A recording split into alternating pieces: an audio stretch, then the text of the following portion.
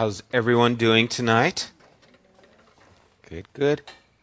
Thank you, Alex. Lord bless you. He's going to school.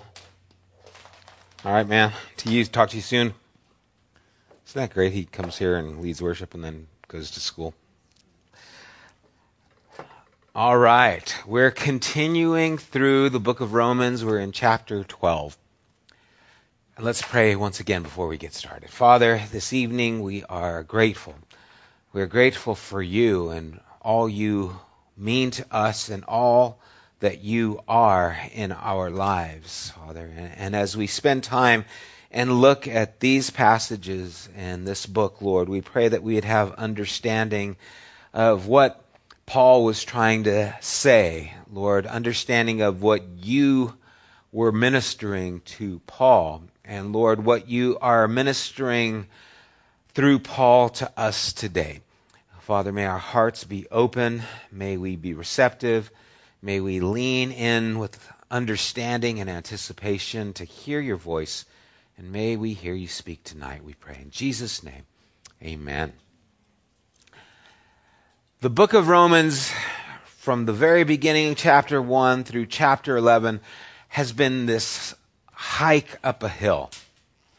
It's been this ascent trying to get to this place of understanding. And what Paul has been trying to convey is the renewal of the human race, the renewal of Israel, church living as the renewed humanity, as that renewed Israel. And he's had to put into our understanding the position of creation in God's establishing, God's covenant faithfulness, that term that we've used throughout this, how God himself made himself available to a man, Abraham, and through this man gave a promise that all the nations of the earth would be blessed. And he has taken us on the journey to say that God kept his word. He is fulfilling that, but he is fulfilling that through the faithful Israelite, Jesus. And now those who believe in Christ have become this renewed Israel. They're not taking the place of Israel. They are taking the place of what Israel's destiny was supposed to be.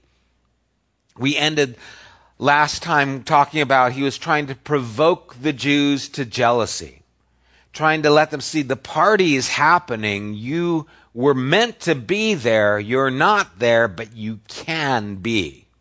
Anytime you want to be a part of this party, you can join in. It's meant for you.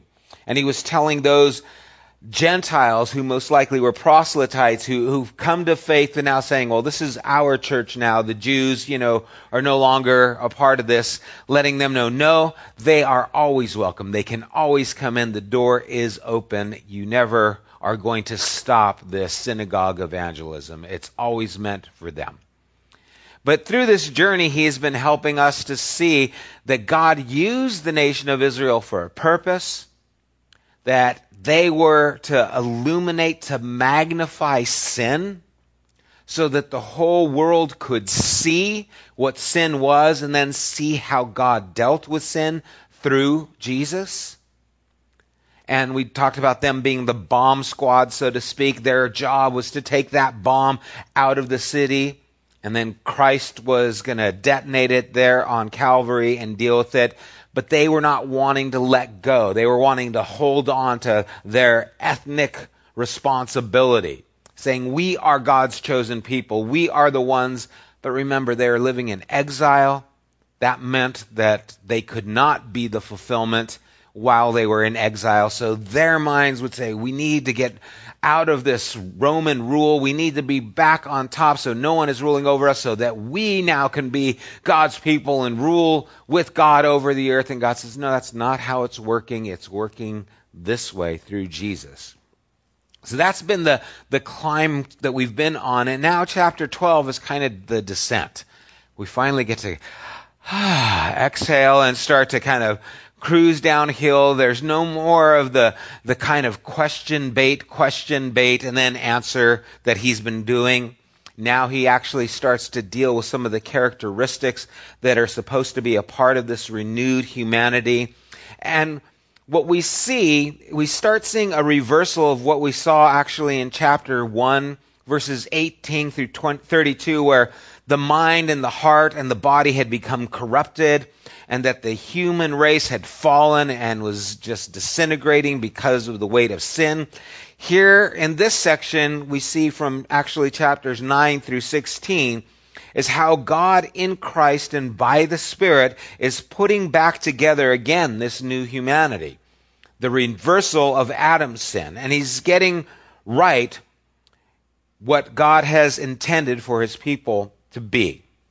The people of God. And so that's where we start to pick up. And so in chapter 12, verses 1 and 2, it says, "Therefore I urge you, brothers and sisters, in view of God's mercy, to offer your bodies as living sacrifice, holy and pleasing to God. This is your true and proper worship. Do not conform to the pattern of this world, but be transformed by the renewing of your mind.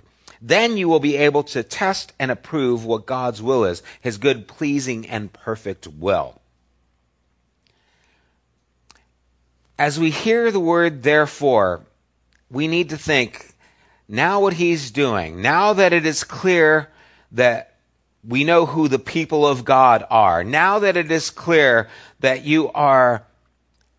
that God has satisfied that covenant faithfulness, now that we understand his faithfulness to his promise, and that God has now put you and his whole new humanity on mission.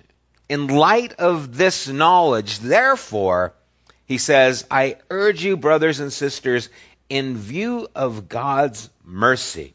And so he gives us this picture of God's mercy. Okay, now that it's clear who we are, what our mission is, he gives us the idea that in view of God's mercy, in view of looking back from chapters 9 through 11, we see that mercy really was underneath it all. And so looking back in view of this mercy, that we are to offer our bodies as living sacrifices. Now the word bodies there, it's not just your physical body. In Pauline theology, the body that he's talking about here more probably clearly would be translated your person. And so a person is, the physical being, but it is more than that. It includes all of who they are.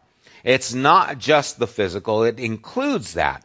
And so it's important that we see that we have to allow the whole of who we are. In light of the mercy that God has given, this is what we offer as living sacrifices, holy, pleasing to God. You know, in the first century when Paul was writing this, in both the pagan and Jewish world, the idea of going to God without a sacrifice was unheard of. The pagans, the Jews, offered sacrifice. Here come these Christians, and they are no longer offering animal sacrifices to God. And it was like, what is this? This isn't what things or how things are. It was a very strange concept in that century not to present animals to sacrifice to their gods. Instead, what he's asking them to do is you be that sacrifice. Your whole person. Now we've seen that he's dealing with this idea of a person. Throughout the epistle, he's talked about the flesh.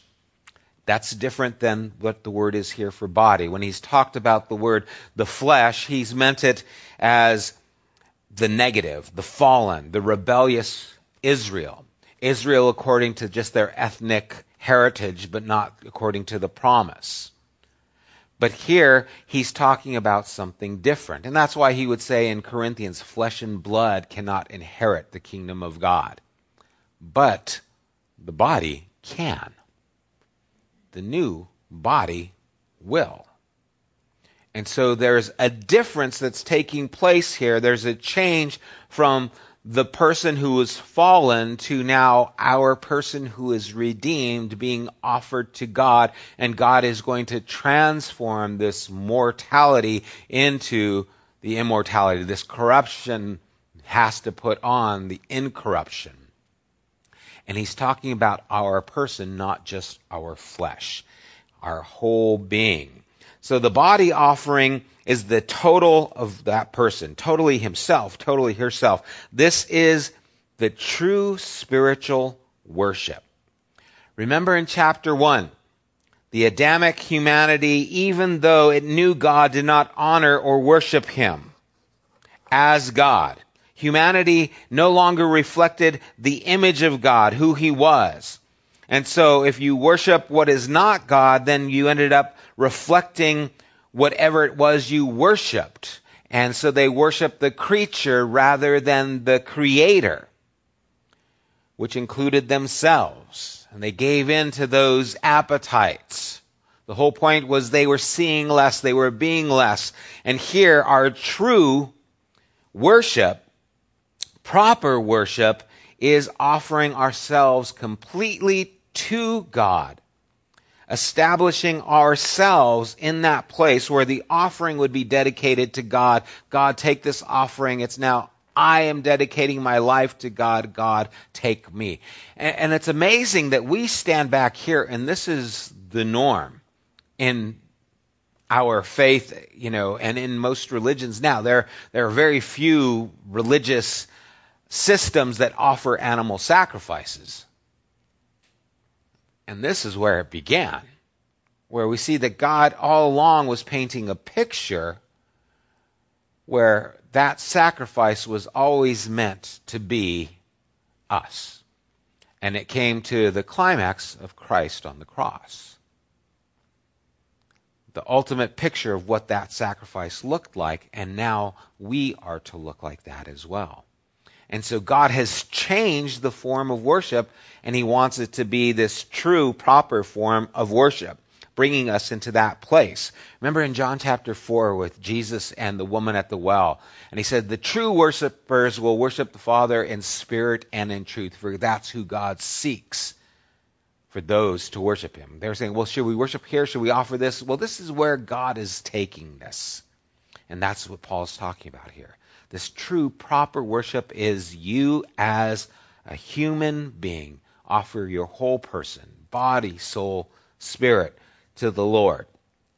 And then he's telling us, do not conform to the pattern of this world.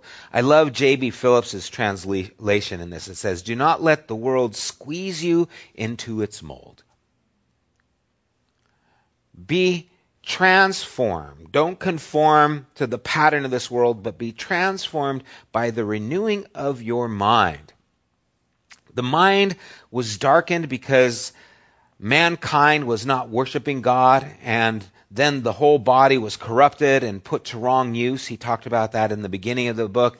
So now we are to discern. We are to discern that we have understanding, and we are to do. We are to prove.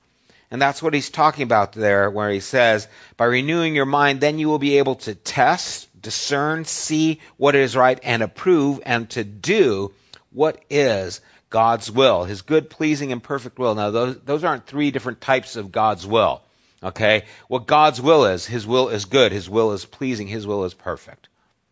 People go, well, there's God's permissive will and there's God's perfect will. And it's like, what does that mean? And God isn't saying, well, this is my perfect will, this is my permissive will. No, we are to offer ourselves to God. That's his good, that's his pleasing, that's his perfect will. It's not like, well, should I be a fireman or should I be a policeman? Which one's God's perfect will? Oh, I chose a fireman. Maybe that was his permissive will. Scripture knows nothing like that. Okay, it doesn't talk about that kind of thing. Well, God's going to permit that. No matter where you are, you can do what is good and pleasing in the perfect will of God, wherever you're at. I can't now because I married her, so, that was God's permissive will. God's perfect will would have been if I, where do you go with that? I go to the couch, right? I mean, that would be where you would get in trouble. Because how do you say something like that? By what do you bring that criteria? And so when he talks about God's perfect will, this is all encompassing. It's God's will. And what is God's will? That we would offer ourselves as this living sacrifice, that we would not be conformed to the way and patterns of this world. Now, what was the pattern of the world that Paul was dealing with here specifically? Because we can't ignore what he's just said through the last 11 chapters. That's what he's building on. Okay? Conformity to this world's pattern was the division that was taking place between the Jew and the Gentile. It was that tension that was there. Don't be conformed to that tension. Don't give in to the pressure of those Jews who are insisting that you come to their faith. Don't give in to the pressure to those Gentiles who say the Jews are no longer important. God is done with them and is not going to, work in their lives or synagogues anymore. Don't give in to that pressure. Don't conform to that, but renew the way you think. What's the new way we think? This new humanity, God is raising up a humanity that is there to honor him. This renewed Israel. Conform to that. Change how you've been thinking. Start thinking differently so that you can accomplish God's good, pleasing, perfect will, which is to reach all people. And that's very much at the heart of what Paul is trying to address here. God's will is about reaching out. God designed humanity to be in charge of the world. Genesis chapter 1 and 2. We talked about that a little bit this last Sunday. So this Christian ethic or behavior is anticipation of the rule in the future. Okay, we are given this task where we are to be these people, but you have a place that you begin. The place where we begin rule is where? We just read it. It's not a trick question. Who do we rule over? Ourselves. Okay? You begin here. You begin with yourself. God is calling us to rule. We've seen that throughout this book. We saw that in Genesis. That was man's purpose, was to have this dominion over creation. Where do we begin this dominion? You begin it in your own life. And if each of us begins to become who we are supposed to be, if the dominion of God's creations takes place in our hearts, then it starts to spread. And we start to see it accomplish what God has intended it to do, which is to reach the world. So don't be conformed. Don't be squeezed into this pattern of arguing and bickering and claiming authority and being proudful. He's going to talk about that later. Instead, renew your mind. Change the way you think, how you've been thinking, so that you're able to both test and approve what God's will is. In other words, you will be able to accomplish this task that is yours, which is to have the dominion over the world, not to be great rulers, but to be custodians, to care for it, to bring God's love to it. Okay? That's the whole idea. And so this is that renewing of our mind is connected to this relational aspect, and who we first rule is ourselves. That's where the dominion begins. It begins with us. Are there any questions on these two verses? Any thoughts? You leaned forward. Did you have a question? No? Okay. All right. No? All right. Well, let's read down verses 3 to 8. For by the grace given me, I say to every one of you, do not think of yourself more highly than you ought, but rather think yourself with sober judgment, in accordance with the faith God has distributed to each of you. Have you ever connected that verse to the first two? because it is. You're not to be conformed. You're to renew the way you think so you can accomplish God's perfect, pleasing will. And then he says, don't think of yourself more highly than you should, but think soberly about yourself. Sober judgment in accordance with the faith God has distributed to each of you. What has he been talking about this whole time? The Jews feeling their privilege, the Gentiles saying then the Jews are out, this competition between each other. And Paul says, don't think too much about yourself. Because that's what they were doing. And you know what? That's what we do still. We do. It's automatic. You know, I'll hear of something that's taking place at another church. And I think, we don't do that. Well, I think, you've got it pretty good. Now, I like the way we do things, but don't think too much about yourself. You see, if you're thinking higher of yourself than you ought, then your judgment isn't going to be true. And you're not really renewing the way you're thinking. You've gone back into that pattern where now you're judging based on who you are, based on what you do. Have sober judgment. Think of yourself with sober judgment in accordance with the faith God has distributed to each of you. We are all part of this one body.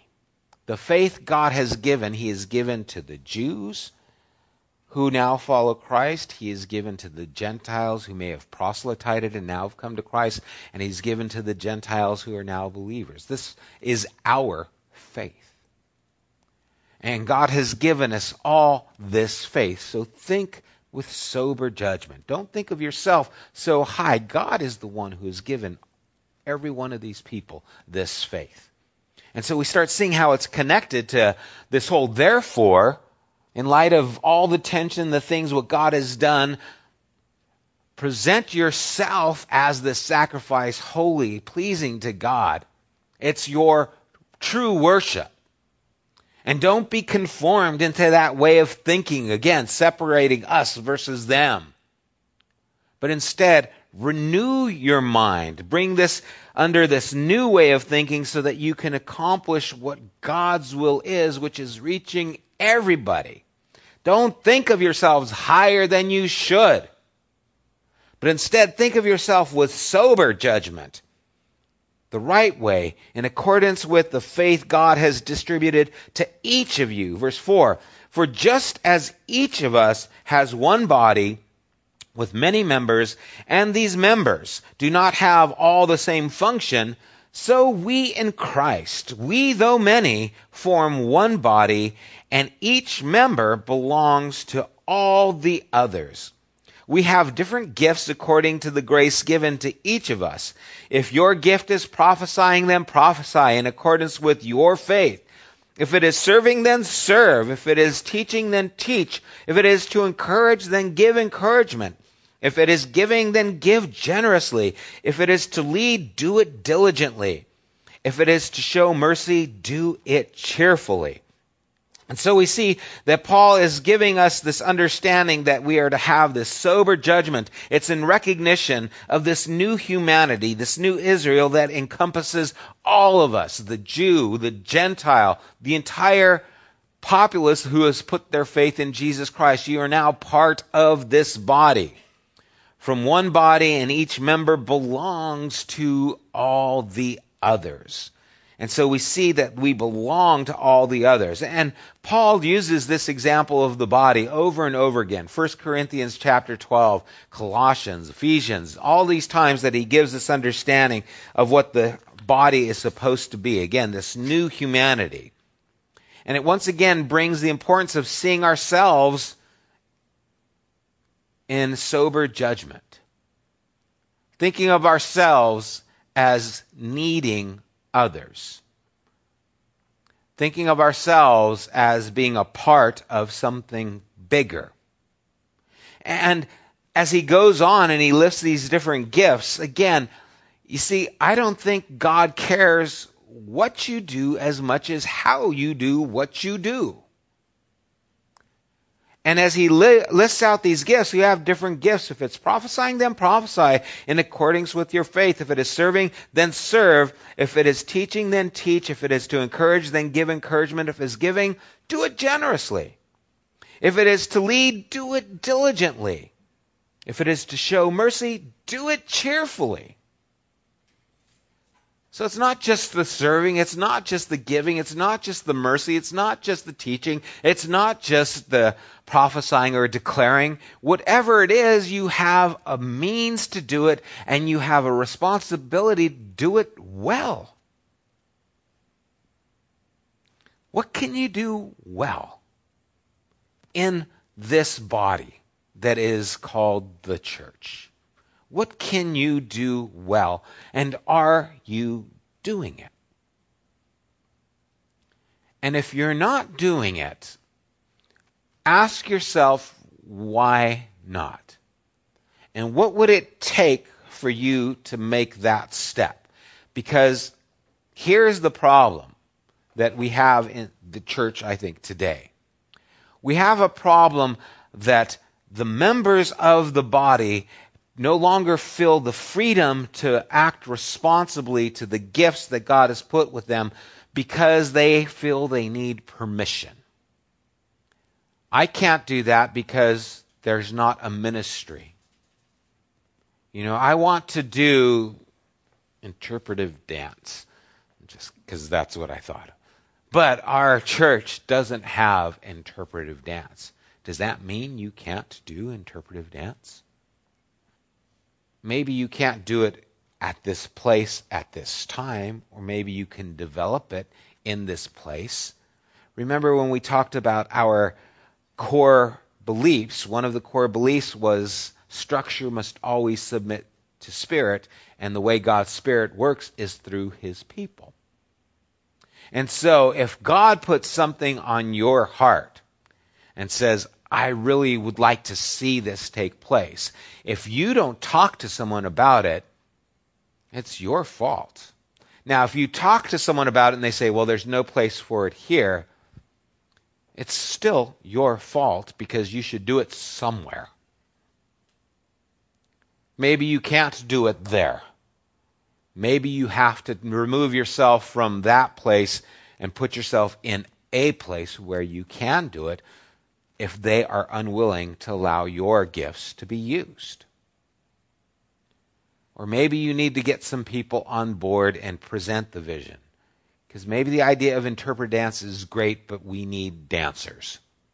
Right? Because no one likes watching interpretive dance with people who can't dance.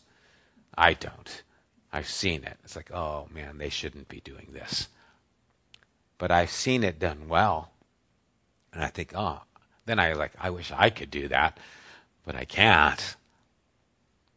And so whatever it is, I want to see this ministry take place. I mean, you guys know the reason we are in Haiti is because Haiti was in the heart of Denise Gideon. Denise said, hey, what do you think about going to Haiti? I said, haven't thought about going to Haiti. Well, would you like to? Sure, I'll go to Haiti. She's the one who brought us as a body into Haiti. And I don't know how many people we've had now go to Haiti. And we're building a cafeteria. Why? Because it was on her heart. Whatever you do, do it well. Do it diligently. Do it fervently. God has given us gifts. We are to utilize them, and they are not limited by me. They are not limited by the leadership. If you're going to involve people, there has to be structure. There has to be organization. But if something doesn't happen and you don't talk to us about it, it's your fault it's not happening. And if you have the desire to do something, then you need to know what it is you have the desire to do, and don't depend on me for you to do it. I want to do this. Okay, what are your thoughts? What are your plans? I have none. Well, come back to me when you do. I can maybe give you a couple ideas. Well, what about this? How does that sound? But you see, it's your vision. It's not mine. It's your heart. It's your gift. If you're going to show mercy, do it cheerfully. I want to show mercy to someone. Okay. Do it. And do it cheerfully. If you're going to give, hey, I want to give. All right. Be generous. Do it generously. And God is the one who has put us in these places to accomplish these things. It's real important that we allow each other to function and give the freedom to act as God would have us to. Let us all be who we're supposed to be for the health of the whole. Because that's our purpose. And again, this is all part about not conforming. This is about offering ourselves sacrifices, living sacrifices, holy, pleasing to the Lord. It's our reasonable form of worship. This is how we're worshiping God, is by taking part in His work in the ways that we can. That's living sacrifices. Giving, merciful, teaching. All these things are there as part of this living sacrifice. This is our reasonable form of worship. He's playing it out, showing us what it looks like, so that we can do this functionally as a whole. Are there any questions on this portion? Any thoughts on these verses? Nada? Okay. We'll go on then. Verse 9. Love must be sincere. Period. I love that. It's not to be hypocritical. Behavior that would have been approved by both the pagans and the Jews are kind of listed here. These are basic things that both Jews and the pagans would have seen and recognized. The behavior of this new humanity that we're going to talk about right now never slaps humanity in the face. This behavior that is supposed to be ours as followers of Christ, it's a moral code that benefits humanity as a whole. They must transcend them, but they also are to include them.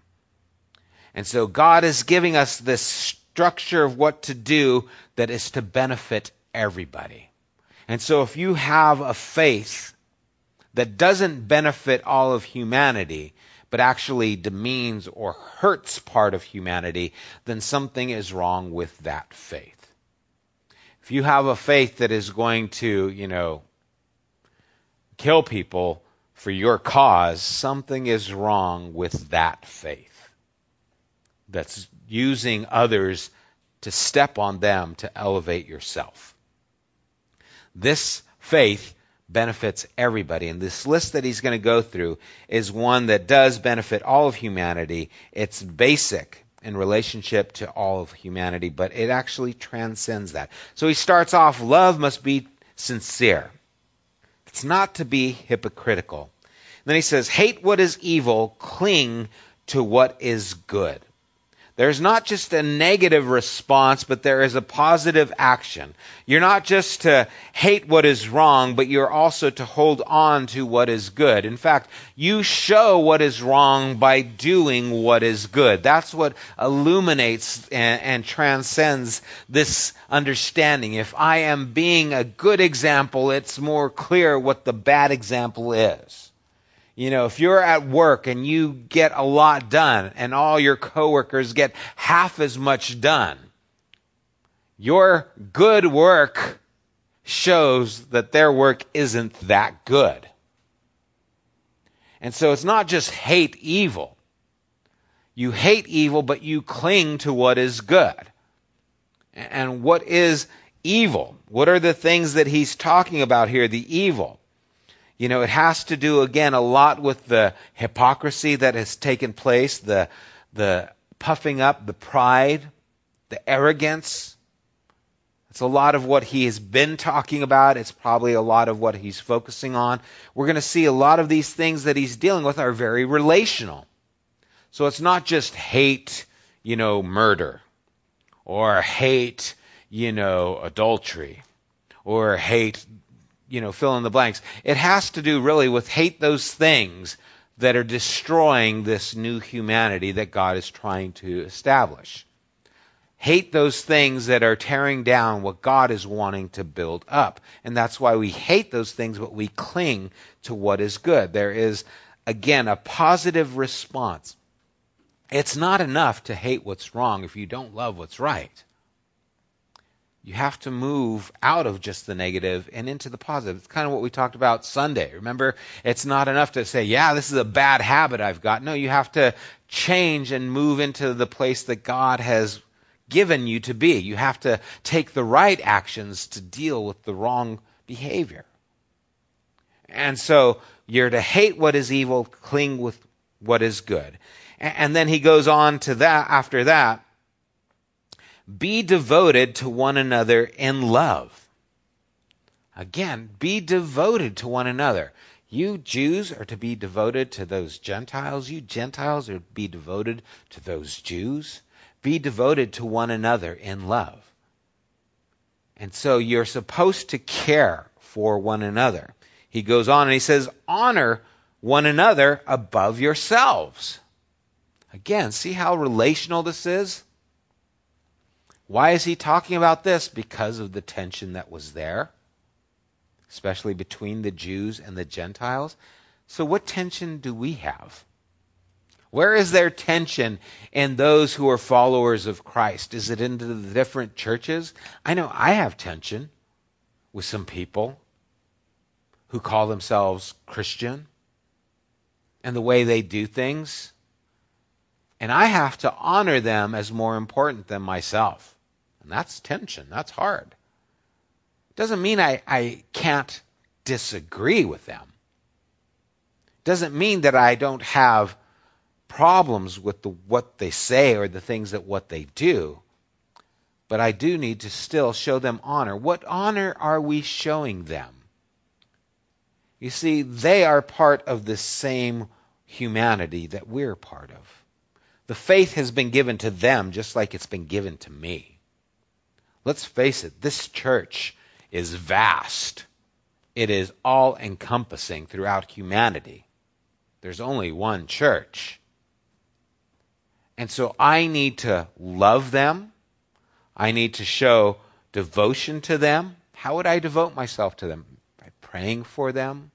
By dialoguing with them instead of dialoguing about them? See, the biggest problem I have with people who I know have disagreements with me, I don't care that they disagree with me. I really don't.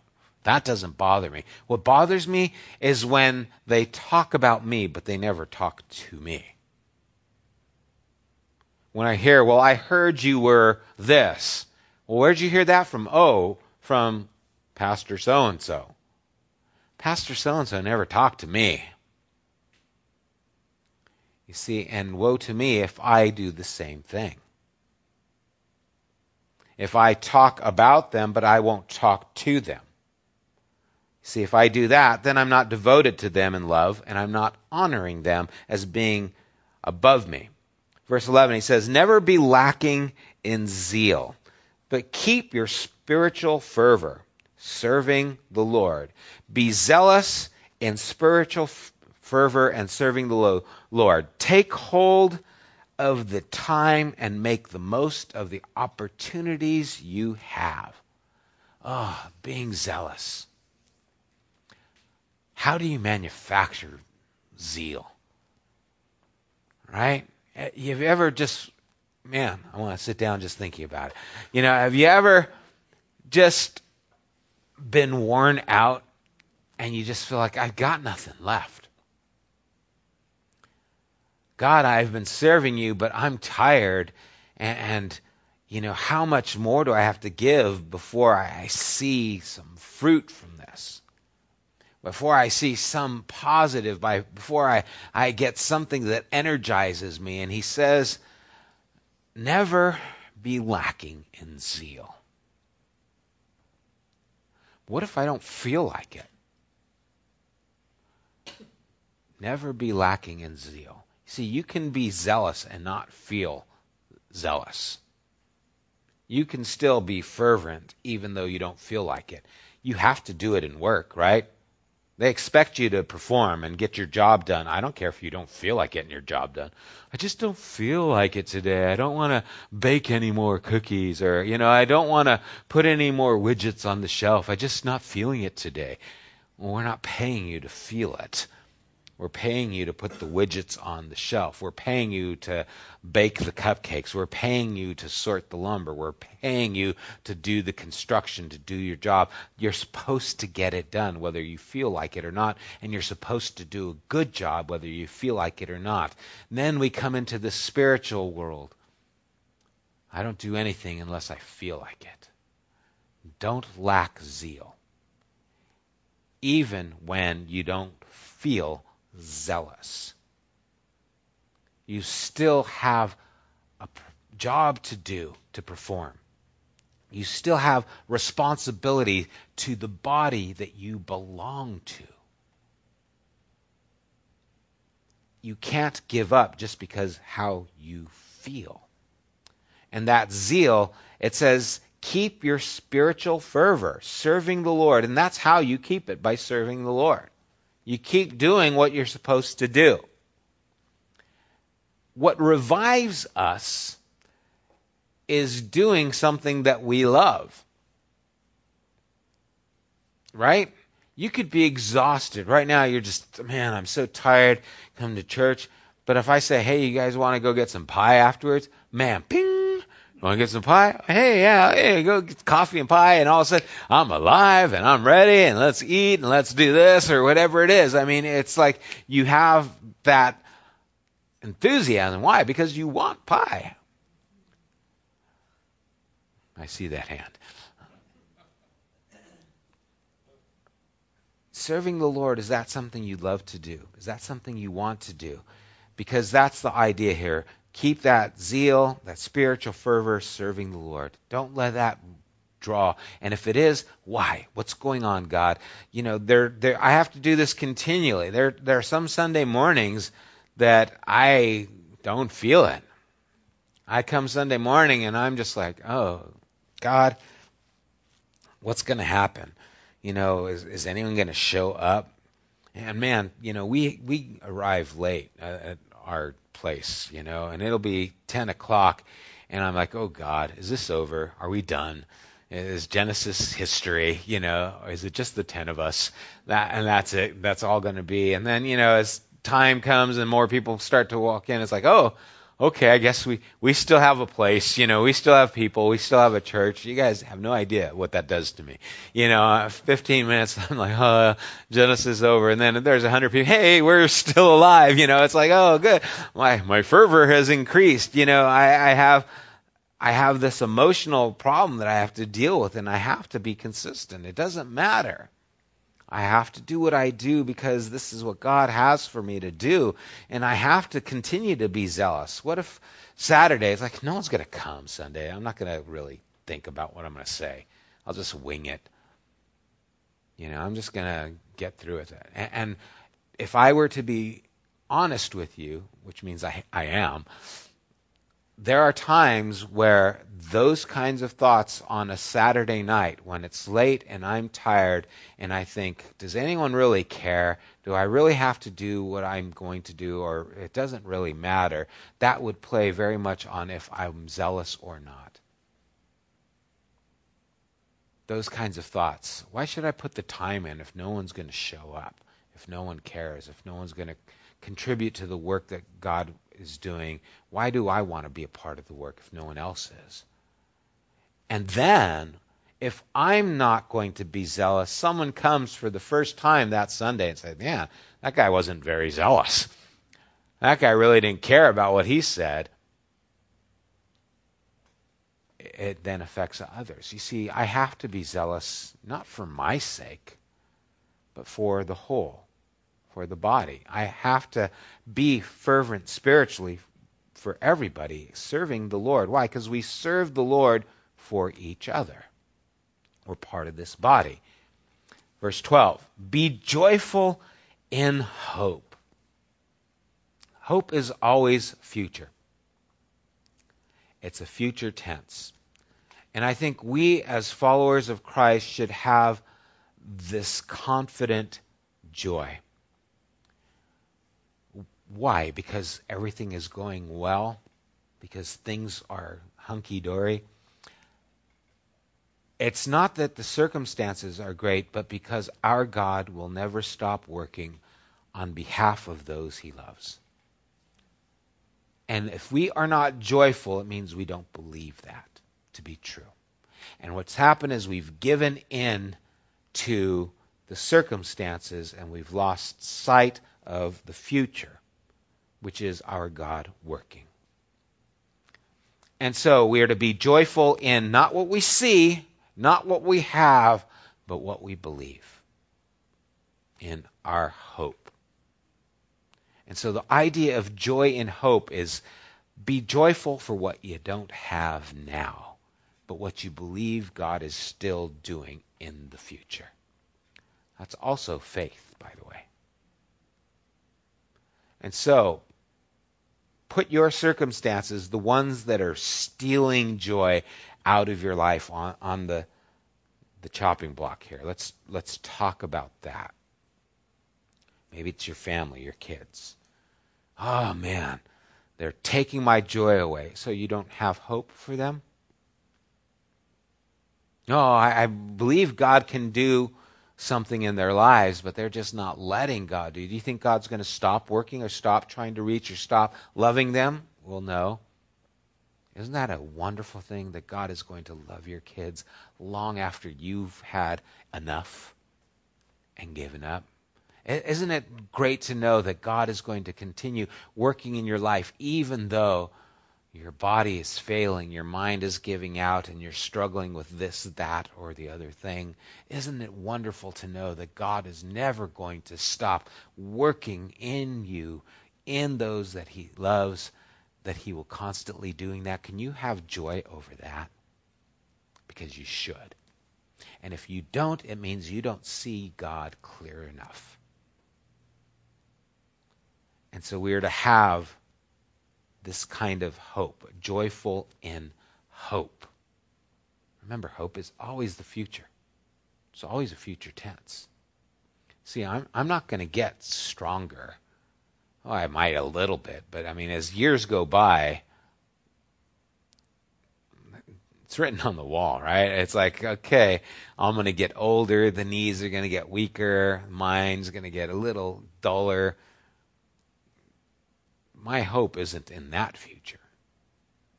My hope is in God working in my life no matter, even though that's the future, because there's a future even beyond that. Life doesn't end when I die. My life goes on. So hope is future. Patient in affliction. You know, suffering colors our lives. It colors how we feel. It colors how we think. Suffering that you go through will color your life, but you can choose the colors. You can choose the colors so that you're patient in affliction, or as James says, count it all joy when you fall into various trials, knowing that the testing of your faith is producing perseverance. Suffering is going to color your life. What colors are you going to let it? It's going to be all dark gray and black. No, my colors are going to be bright. Why? Because I'm going to be patient in affliction. Why would I be patient in affliction?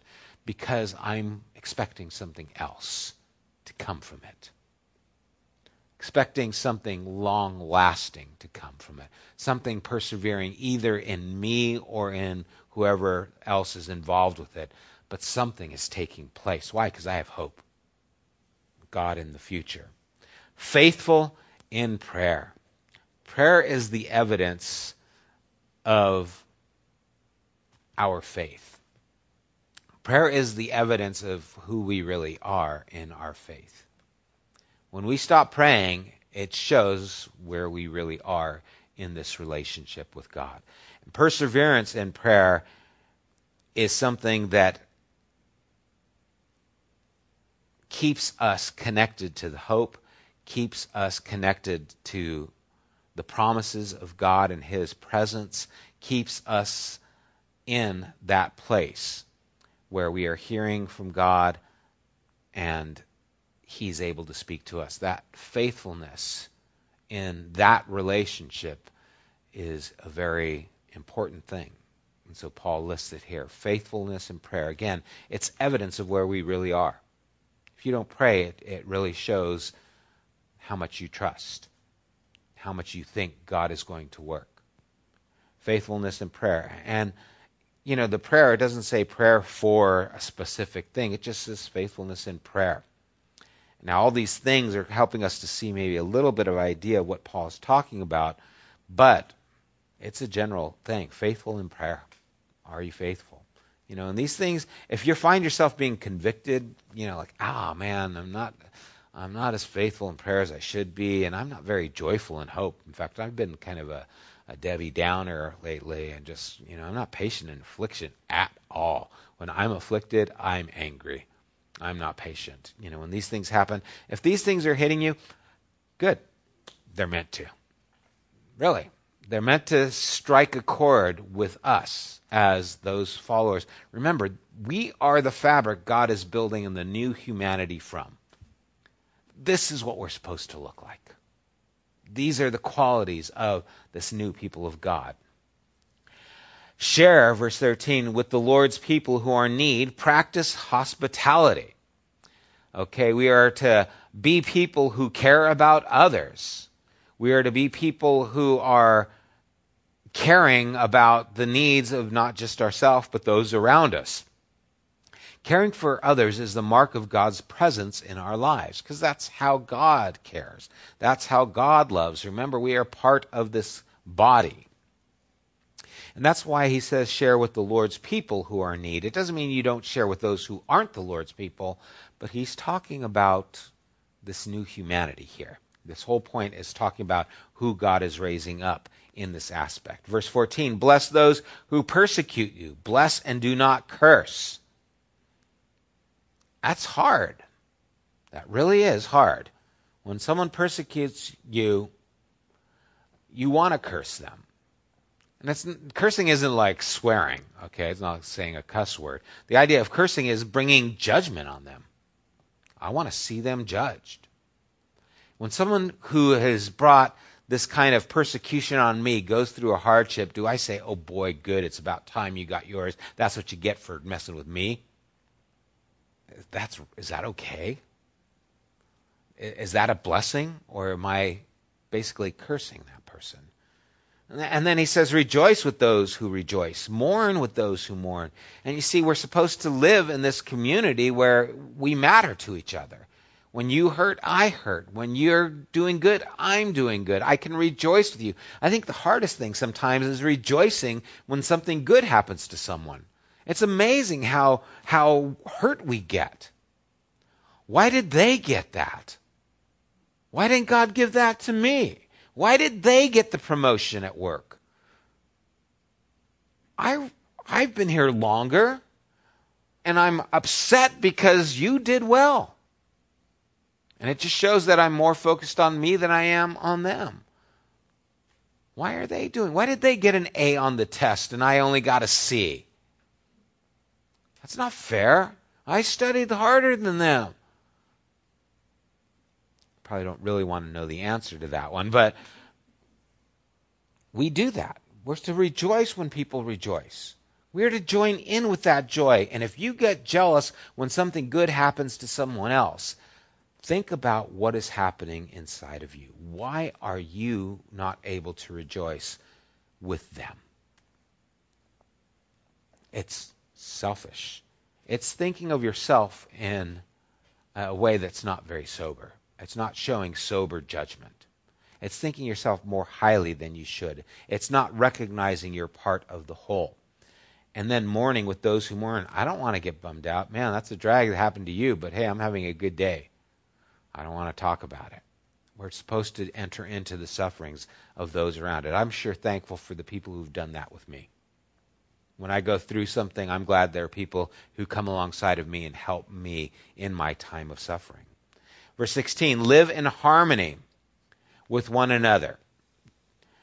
Idea of harmony is a beautiful word, right? It's where you complement. Where they're living, you come alongside, and now your life and their life work together for a better. Love harmonies. I love that, third right above the melody. Oh, it sounds great. What does it do? It complements that melody. Is your life complementing those around you? Do not be proud, but be willing to associate with people of low positions. Do not be conceited. And that's what it is. If you're not willing to associate with people of low position, it means you're conceited. It means you're proud. You're too good for them. You don't want to deal with them. That's going to interfere with your life. That's pride. Okay, low positions again, especially in Paul's time, there was extreme. There were slaves. There were owners. I mean, you had this gamut that was taking place. He's saying, hey, there should be no status in these areas. So it doesn't mean you don't want to hang out with someone who stinks. Okay, you got a homeless person and they stink. It doesn't mean that that smell doesn't bother you. But it does mean that you shouldn't look at that person lower. Yeah, you cannot want to, okay, let's go, hang out every day because you stink. No, be friends with them, get them to shower if you can, and help them out of that situation. Okay, but the whole idea is the status. There should not be any statuses here in this body, this new humanity. Verse 17, do not repay anyone evil for evil. Be careful to do what is right in the eyes of everyone. Whoa, in the eyes of everyone. How do you do that? Well, he tells us, if it is possible, as far as it depends on you, live at peace with everyone. You cannot please everyone. You cannot. Jesus could not please everyone. The Pharisees said he was a drunk, a wine bibber, and hung out with sinners. Okay? He didn't please them. You cannot please everyone. Paul is not saying you have to please everybody.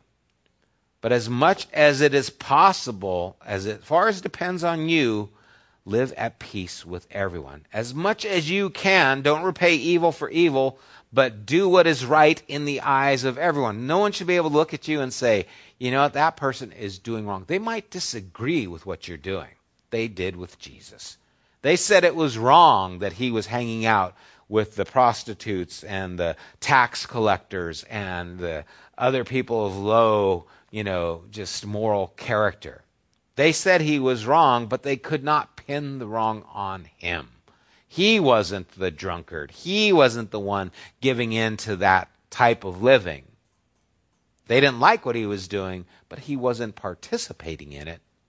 So don't do things that people could say are wrong. Live what is right. They still are going to disagree, but as much as possible, as much as depends on you, live at peace with everyone. That means you have the responsibility of how you conduct yourself with others. Because I know myself, I can instigate a fight or I can bring it down. I can carry it on or I can diffuse it. I'm good at arguing. I used to take pride in how good I was. I used to look for the debate. Learned it from my mom, who's shaking her head at me.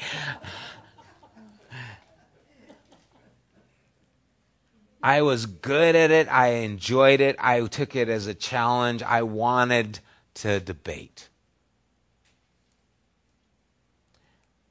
As much as depends on you, live at peace with everyone. Do not take revenge, verse 19, my dear friends, but leave room for God's wrath. For it is written, it is mine to avenge, I will repay, says the Lord. On the contrary, if your enemy is hungry, feed him. If he is thirsty, give him some to drink.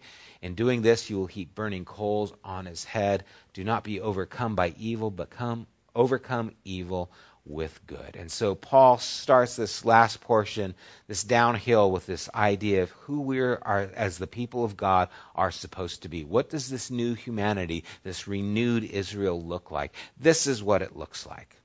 And it's very contrary to what was taking place at Paul's time, and it's very contrary to what is taking place in God's people at this time. It's amazing the conflict that takes place within those who are followers of Christ. It's amazing. I don't have any people outside the faith coming to me and criticizing the things I do. I have a lot of other people who are inside the church who comment and criticize how and what I do. It happens. It happens on Facebook all the time. If I post something on Facebook that I thought or that I did, I'll get all kinds of comments from those who are in the church. Make sure you do this, brother. Hey, brother, are you conforming to this? I have a comment about, Duck Dynasty. No one who is not a Christian comments on my comment on just, something like that. No, it's only those who are in the church who have their say-so, because they have no problem voicing their opinion. And I wonder, are they trying to build up? Are they trying to edify? Are they thinking of me more important than themselves? Am I thinking of them more important than I am myself? But we are quick to criticize. In the church is the most critical place in the world right now. Well, I shouldn't say that. I don't know every place in the world, but in my world. If I want criticism, I look to the church. They will criticize what kind of music you listen to, what kind of TV shows you watch, the people you associate with, what kind of Bible you use. If you use the New International, if you use the New King James, if you use the English Standard, they will criticize so many things. How you teach, what you teach, what's going on. Okay? We're not to look like that. This is what we are to look like. This is the new humanity. These are the characteristics of us who are now part of this renewed Israel. These who are followers of Jesus Christ are not to repay evil to evil. We're not to do what's wrong in other people's eyes. If possible, live at peace. Don't show revenge. Leave room for God's wrath, for it is written, I will avenge. What does that mean? It means give room for God to deal with them. Don't judge them before God's done with them. All these things. Don't be proud. Be willing to associate with people in low estates. Live at harmony with one another. Rejoice with those who rejoice. Mourn with those who mourn. I'm going backwards. Bless those who persecute. Bless, do not curse. Share the Lord's people. Those who are in need. Be joyful in hope. Patient in affliction. Faithful in prayer. Never be lacking zeal. Keep spiritual fervor. Serving the Lord. Be devoted one to another. Love, honor one another above yourselves. Love must be sincere. Hate what is evil. What's evil? Not doing all these things. Cling to what is good. What is good? Doing all these things. And that's Paul's start for this new humanity, where he's taking us to as he closes this letter. Any questions just on what we talked about? No. Eileen?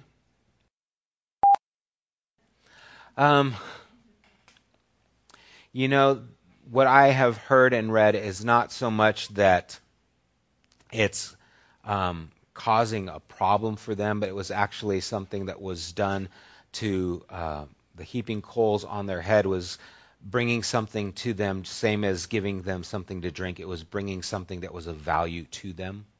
And so that it was, by doing this, you are actually bringing a benefit to them. That's kind of the context that I believe it's in. So it's not like you're going to do something that's going to then burn them and they're going to say, by burning coals on his head, it really has more to do just kind of with that idea of blessing to their life. So that's kind of what I've heard. Any other thoughts or questions? No? Okay, let's pray. Father, we do again thank you for your goodness. We thank you that you have called us to live out this life of goodness to others for your sake, for the sake of the whole and not just ourselves. And Lord, this is what it looks like to not be conformed to this world,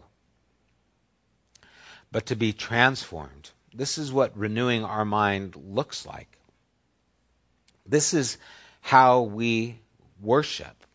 This is how we prove what your will is, by living this way. And so, God, I pray that you would keep this in the forefront of our minds, that you would help us to remember not only these things, but to recognize when we are failing in them. Lord, when we would rejoice at someone's problems, convict us. When we would be impatient in our affliction, remind us.